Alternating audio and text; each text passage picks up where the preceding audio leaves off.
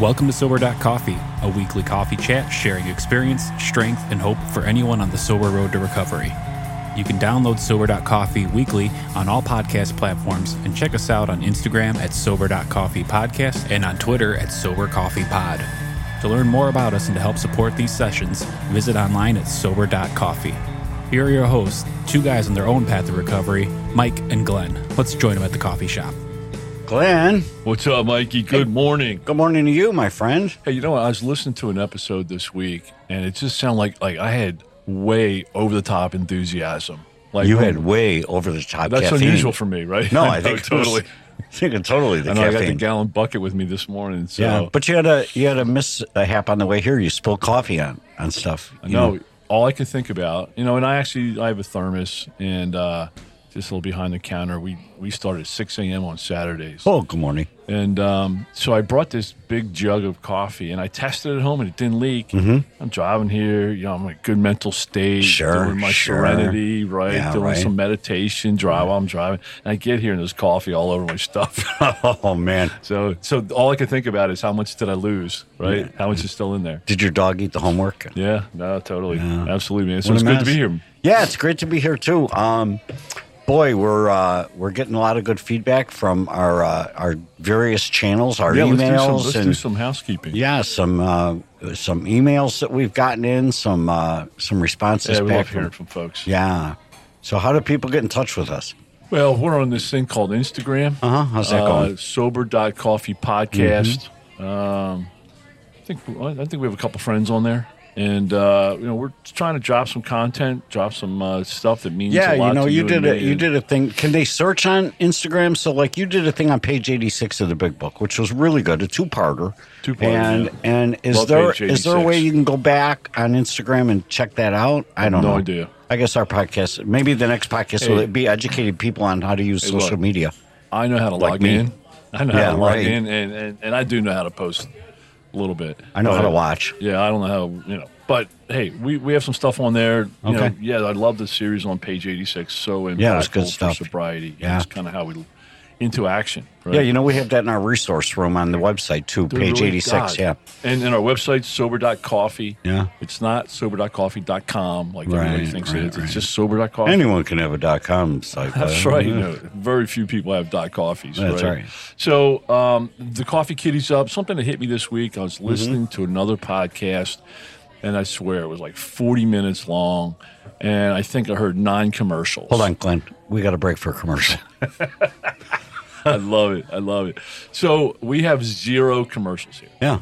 Right. And which just waters down, it's just getting into some legal thing, right? Some legal case down in South Carolina I was listening to, found exciting. And I would just get the momentum going, and they'd be like, oh, not another commercial, right? And a commercial for things that don't even relate. Right. Like one commercial was like for gummies. Yeah. I'm like, oh, that's appropriate. Yeah. So I'm like, come on, So I really like. But if you like what we're going on, you want to buy us a cup of coffee. There's a Coffee Kitty. Yeah. On the website. Yeah, and if anybody donates it, the money just goes back into production. We recorded a virtual coffee shop in Audio Hive. It's good stuff. Which, yes. We keep teasing this, but maybe 2023 we're going to open up to video. Yeah, you're going to see. Yeah, you'll absolutely see us on. I'll make the commitment right here, right now. Oh, you'll see us on YouTube. You are making that commitment, man. Yeah, that's bold. Yeah. That's great. Okay. And Tactic. Oh no! That looked like. I always think said that on purpose. I always think that's for like the 10-year-olds. Well, okay. No, you didn't say that on purpose. You really think it's Tactic. I know you. Hey, can we get down to business? Yeah, what are we doing today? Yeah, we got table for 3. Ding, ding, ding, ding. I love table for 3. I love that. Time to get at it, right? Yeah. Hey, welcome, Steve. Welcome. Steve, what's up, brother? Good to see you. It's good to have you. All right, so I would love to take the reins of introducing Steve. Yeah. So Steve and I have known each other probably 5 years. Steve, love having you in here. I'm trying on the way over here this morning. I'm like, how did I meet Steve? And I probably can't remember. But we all have people that are impactful in and with our sobriety, and Steve is definitely in my top 5. Met Steve about 5 years ago. We've and we'll let him get more into it. But Steve's very involved in the sober living He is executive director for a sober living community called Arcosa. We're actually going to do a separate episode all about sober living and the value and benefits. Great, I need to learn.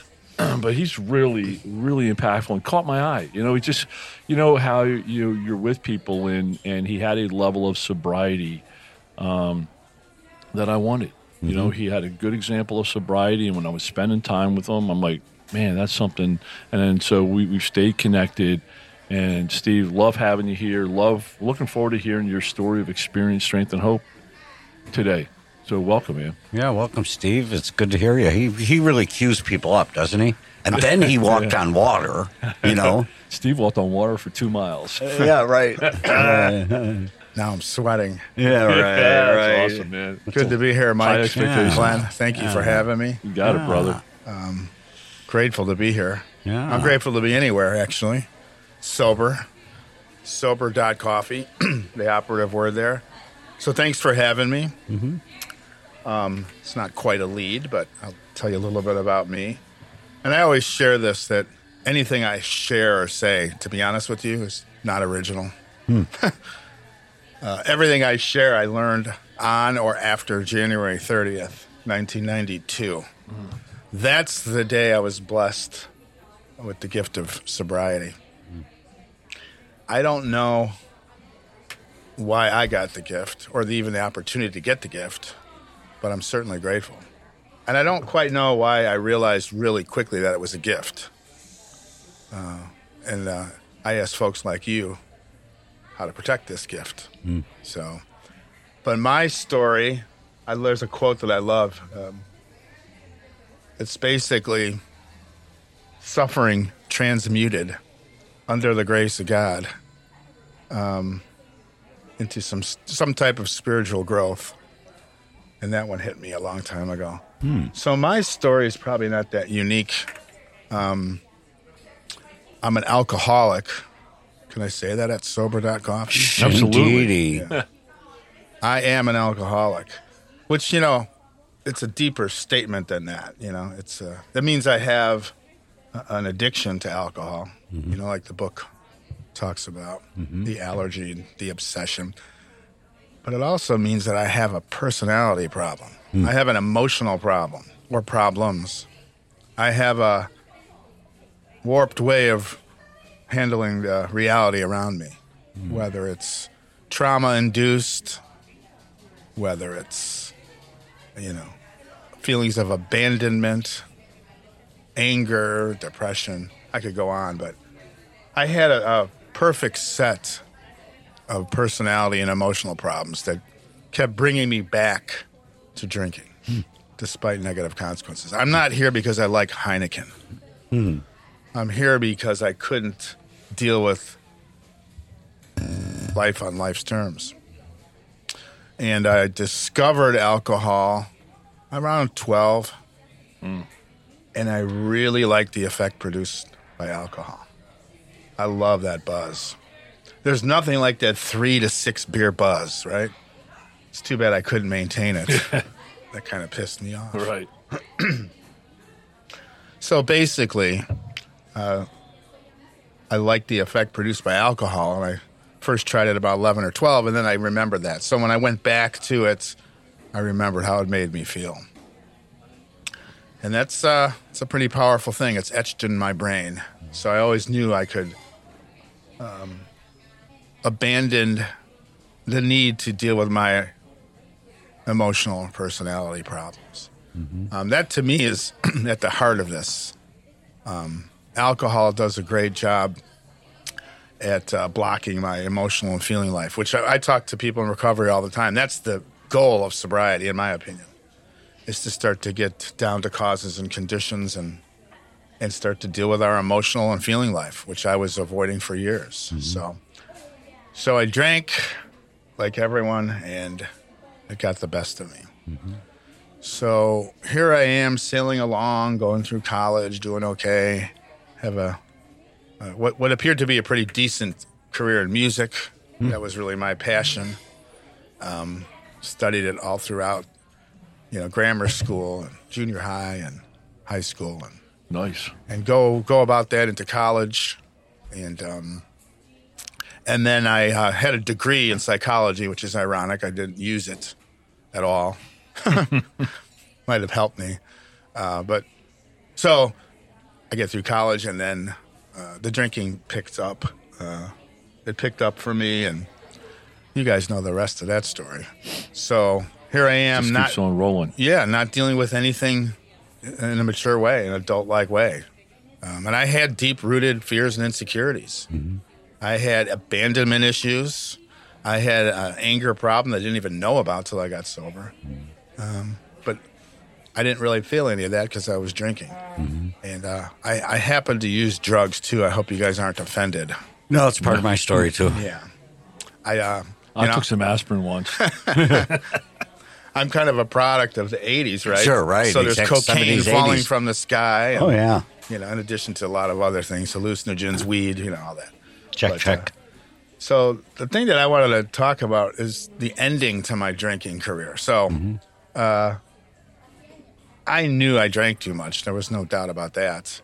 And I knew my life was getting unmanageable. But this idea of powerlessness took a while, right? Because you had it under control, no doubt. I drank too much. I thought causes and conditions drove me to drink. Mm-hmm. And I had no clue that it was my inner problems that was bringing me back to it. So here's the end of my story. So I'm floundering around in the wonderful hill country of South Central Texas because I went to college down there. And I lost everything in about a 20-month period. Nice house, what I thought was a nice relationship, but I certainly wasn't very good at picking emotionally available people at that time. Nice equipment. I had great equipment. I was a keyboard player, so I patterned myself after some of those. I didn't know that about you, man. Yeah. I patterned myself after those wonderful classically trained guys from the 70s like Rick Wakeman and Tony Banks and Keith Emerson. And I had a great setup. But it slowly went away. Mm. Sold it, pawned it. So I was going to say pawned it. Yeah. For those keyboardists out there, I had an incredible set of keyboards. And it included 2 mint-conditioned Mini-Moogs, which are very valuable. Mm. And I think I got a total of $600 for both of them. Sure. That'll get you some alcohol and a couple of pills. Right. So I went down that path. And you know how they talk about pitiful, incomprehensible demoralization? That was it right there. So I just lost everything. And I somehow, I won't bore you with the details on this story, I believe God put this old friend of mine in my life, and he was going east for Thanksgiving. This would be 1991. And this might have been my first glimpse of some type of divine intervention. I just said, hey, I need to get out of here. I need to go home to Chicago. Have you ever been to Chicago? He said, no. He's going to D.C. to visit his mom for Thanksgiving. So I had about $48 left. I bought a case of Shiner Bock, which was good stuff. And then I gave him the rest in gas money, which is typically selfish of my alcoholism. I need the case of beer, and then whatever's left, here's gas money. Right. Priorities, right? Drive up to Chicago. I flounder around. I was on this couch and that couch, and when they figured out my crap, they asked me to leave. And I finally hooked up with an old friend, and even she got tired of my crap relatively quickly. So the folks who've heard me speak know this part of my story. I came home one night, and the doors were double locked. I still had keys to a Jeep, which wasn't even my Jeep. So I figured, well, I'll go somewhere. Get in this truck, and I'm kind of drunk. And I'm staring at this. Yeah, I'm staring at this device in this car, this Jeep that I've never seen before. It's red and black. It's attached to the steering wheel. I'm like, I'm trying to figure it out. I don't think I could steer. I don't think I'm going to be able to drive. I don't think I'm going to be able to go anywhere. And it hit me. It's like that's what they want. They don't want me to go anywhere. So that was my home, the back of a Jeep Renegade. In January in Chicago. It was very cold the winter of 92. And then I woke up one day and I just called a cousin that I hadn't seen in years who happened to live nearby. I didn't know that I walked right into an intervention. She welcomed me. Come to my house. And I'm thinking, this is too easy. Yeah, I haven't had a hot shower. I haven't had food. Meal, maybe there's booze. This is great. And she had to work all day. I got that hot shower. There was some sweatpants and stuff because I was pretty scummy at the time. And then I had some food, which I hadn't had, and then I slept. And then later that night, the Bulls were playing the Houston Rockets. You remember certain details like this. It was right in the beginning of their reign. Mm-hmm. And the doorbell rings, and I open it, and it's 6 of my dear friends. Mm. And I'm coming to watch the game with you. Well, I wasn't overly joyed because I owed them all money. Oh, and I'm like, they're coming to collect. But what they were doing was they said to me, a friend of a friend can get you into a pretty decent treatment center for free. Mm. And I had no money and no insurance. And that was the first gift. Mm. And I just went from there. I don't know why I said, let's go. Of course, being the alcoholic, I said, well, I'll go, but can you get me a carton of cigarettes? Because you could smoke everywhere back then. Sure. And I loved smoking. So they said, sure. Got me a carton of Marlboros, and I went to treatment. But what I did was I surrendered. I didn't even know it. That's what it sounded like to me. As soon as you said that, man. So I surrender. I made some type of decision, and the willingness to just do what people were telling me must have come from God, my higher power. Because I was completely open and willing. I was done. Right. I didn't know it at the time. I couldn't verbalize it at the time, but I was done. I surrendered, and that's the gift. And then I listened to what you folks told me to do. And I think it's kind of a big difference from what I see from a lot of folks today. They're arguing still. They're still going to do it their way. For some reason, the gift hit me, and I just surrendered. And that was January 30th, 1992. Yeah. That was a couple years ago. So since then, and Steve, great story. I'm not sure if I've heard it in that level of detail, but great story. So January 30th, 92, everything's been great since, right? All solved, life is crystal clear, pure, serenity, all those fun words. That would be a lie. Not so much. It's great. I wouldn't trade it for the world. Right. I love that. I will tell you, there's nothing better than the gift of sobriety and then traveling this path. As the book says, we trudge the road of happy destiny. And happiness is an interesting word, but I can tell you right now I'm at peace. I'll tell you a quick story. The old Mustard Seed used to be on Wells by Division. It was a pretty famous AA place in Chicago. Mm-hmm. And I went to a lot of meetings. They told me to go to a lot of meetings. They gave me the book and said, read it. So what's a lot of meetings? 10s? Well, 15? I went to 2 to 3 a day, at least. So you went to hundreds, maybe thousands since 92? Oh, right? Yeah. You've been to thousands of meetings, right? I would say so. So you just didn't go to 5 and get it, right? No. It's a process. But you don't go to meetings today because you've been sober so long, right? I go to a lot of meetings. You still go to meetings? Yes. Why do you still go to meetings? Because we have a daily reprieve, and it's contingent on the maintenance of our spiritual condition, and I'm not taking any chances because I've seen too many people. Wait, so the way I do the math, and I'm not that great at math, but you got 30 years sober, roughly, right?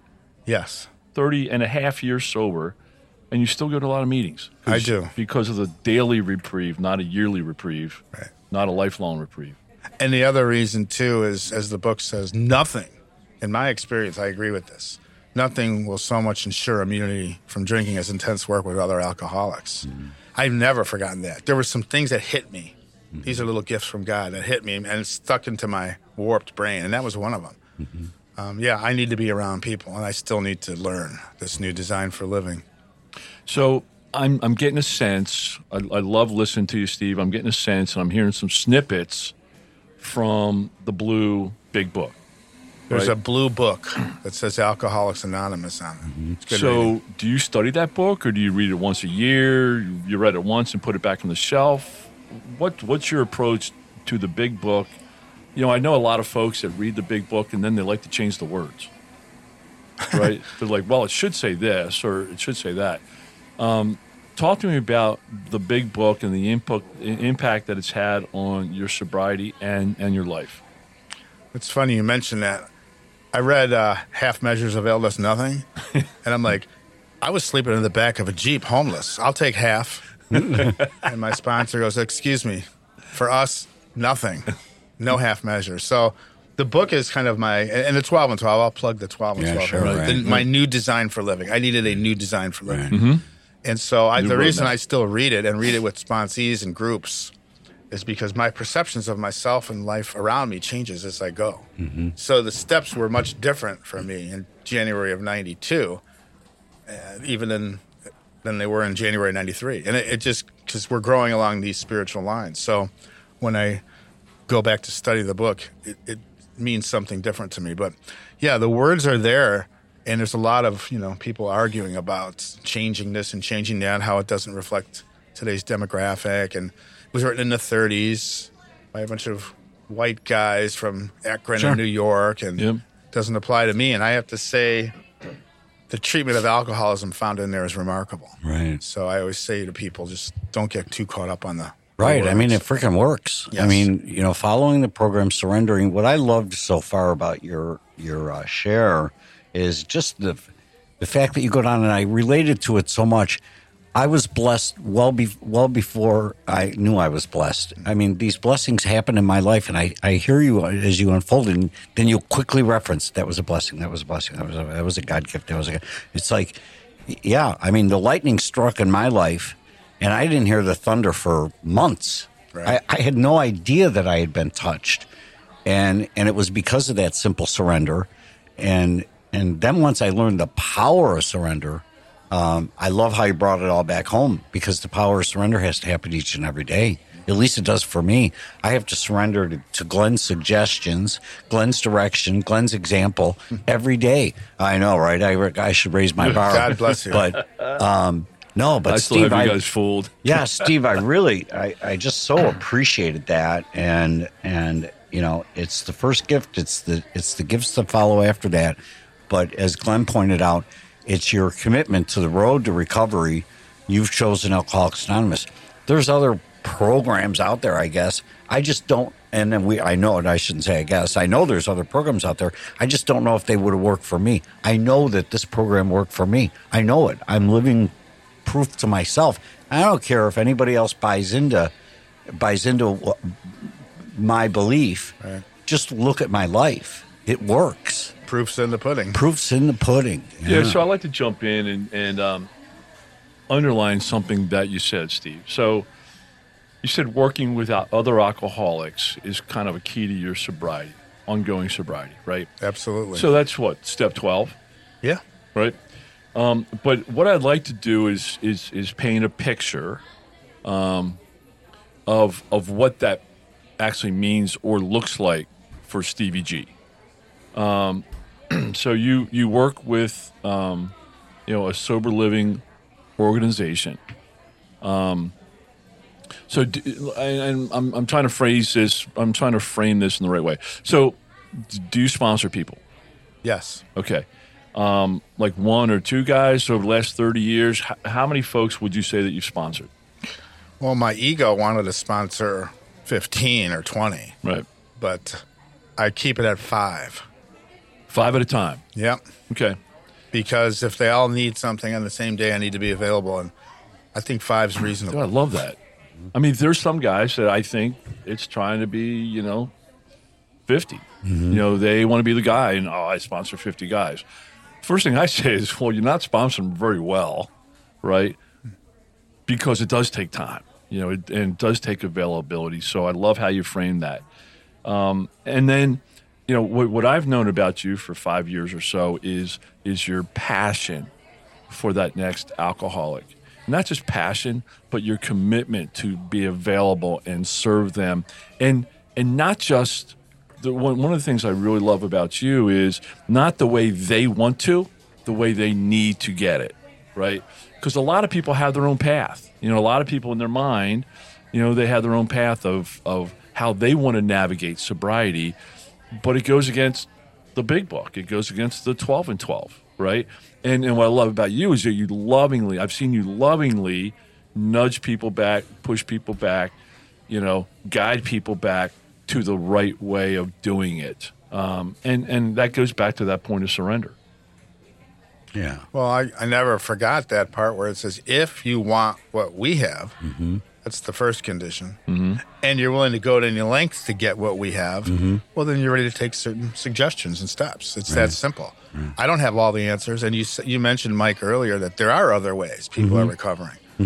And I have certain feelings about things that need to be included in whatever path people take. Mm-hmm. But surrender probably needs to be one of them. Surrender has to be number one. Right. You know, we have to concede, right, to our innermost selves, who and what we are. Right. And I didn't understand that. I needed to talk to people like you to help me figure out the fatal nature of this deadly thing, right? Mm-hmm. And when I learned that, I said, I'm with it. Mm-hmm. I believe this. And then when you guys presented me with the way I could recover from this seemingly hopeless and helpless state of mind and body, I'm like, I'm in. Mm-hmm. And I didn't argue it. And there's so much arguing going on and debating. Mm-hmm. And well, it's so much change in the words. Yeah. And I think that's ego. Yeah. I mean, I think when I listen to folks and they go in and try to change the words, I think it's they haven't surrendered and they know better. And I see them struggle and fail most times. I do want to go back. Have you heard of the band Blue October? I have heard of them. Yeah, really good story. Lead singer, I'm going to butcher his name, but I think it's Justin Furferfeld. So he's sober like 8 years, right? And he sings a lot of songs about sobriety, and I just saw him in concert recently. And there was a song, I mean, during this concert, I'm sitting there, and my wife looks over at me, and she goes, are you tearing up? I'm like, I really am. I'm like having a spiritual event at this Blue October concert, who was playing with Goo Goo Dolls. And I followed them. I know their songs, and he struggled through sobriety. And like during COVID, every Tuesday night, he would go live for 2 or 3 hours. He would sing a bunch of cover songs, but he would cover a different step every Tuesday night during COVID because he wanted to be available for people because people didn't have their meetings to go to and whatever. But they have a song called Home. Mikey, we got to drop this in the resource room, called Home. He talks about sobriety and says, and it has a line in there that just reminds me of you, Steve, and reminds me of underlines what you've said here several times. The line is, a few friends showed me how. Wow. And Nice. yes, it takes surrender, but when you're ready to surrender, I can assure you, at least in the program of Alcoholics Anonymous and in that big book and in those rooms, there are people like you who will show you how. Right. You know, you make such a great point. And Steve, you made it all throughout your story. Your friends showed up at the front door.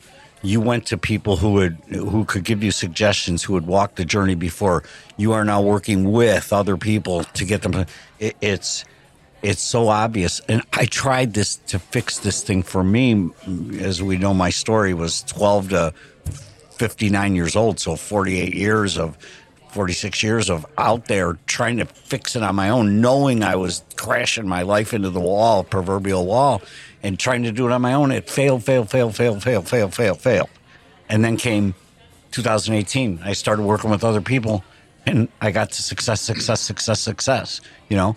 And I know that my tomorrow is dependent on me being at this coffee shop this morning with you guys because you keep me straight, you know. Few friends show me how. That might just be the title for this little session, Stevie G. Nice. All right. So the one thing I'd like to underline before we wrap up is the coffee starting to get cold or what? Yeah. Where's our barista? All right. There we go. All right, Steve. I wrote down two things. A, you drank because you couldn't deal with life on life's terms.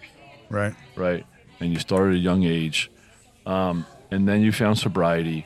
And then one thing I wrote down, you said, I wouldn't trade it for the world. I'm not going back.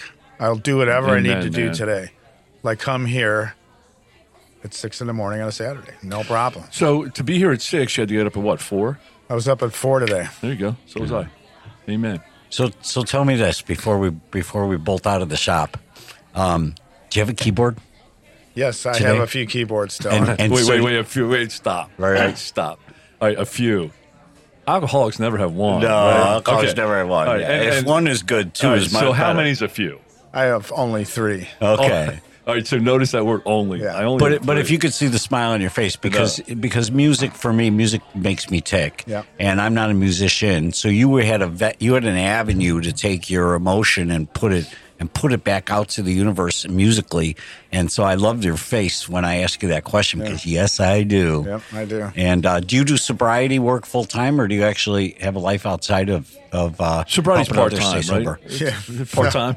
No, you know what I mean. Do you keep yourself busy Yeah, well, my wonderful family. Right. That's awesome. It was pretty much just sobriety up until I met my wonderful wife, Kristen, right. and the 2 boys that are huge. They give me a lot of purpose.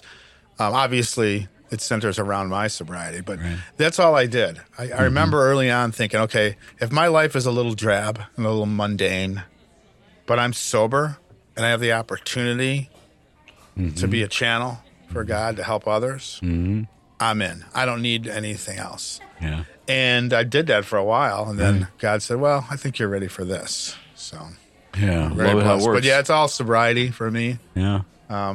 It's just the way it has to be for me. Yeah. That's amazing, man. It's awesome. I'm so glad to have met you. I think, this was such an inspirational coffee.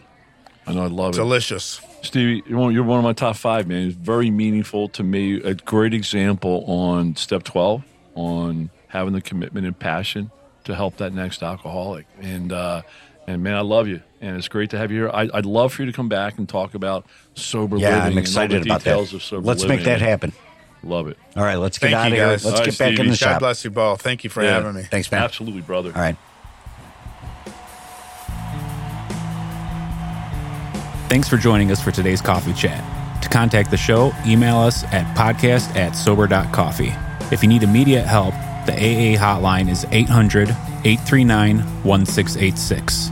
The National Suicide Prevention Hotline is 800-273-8255.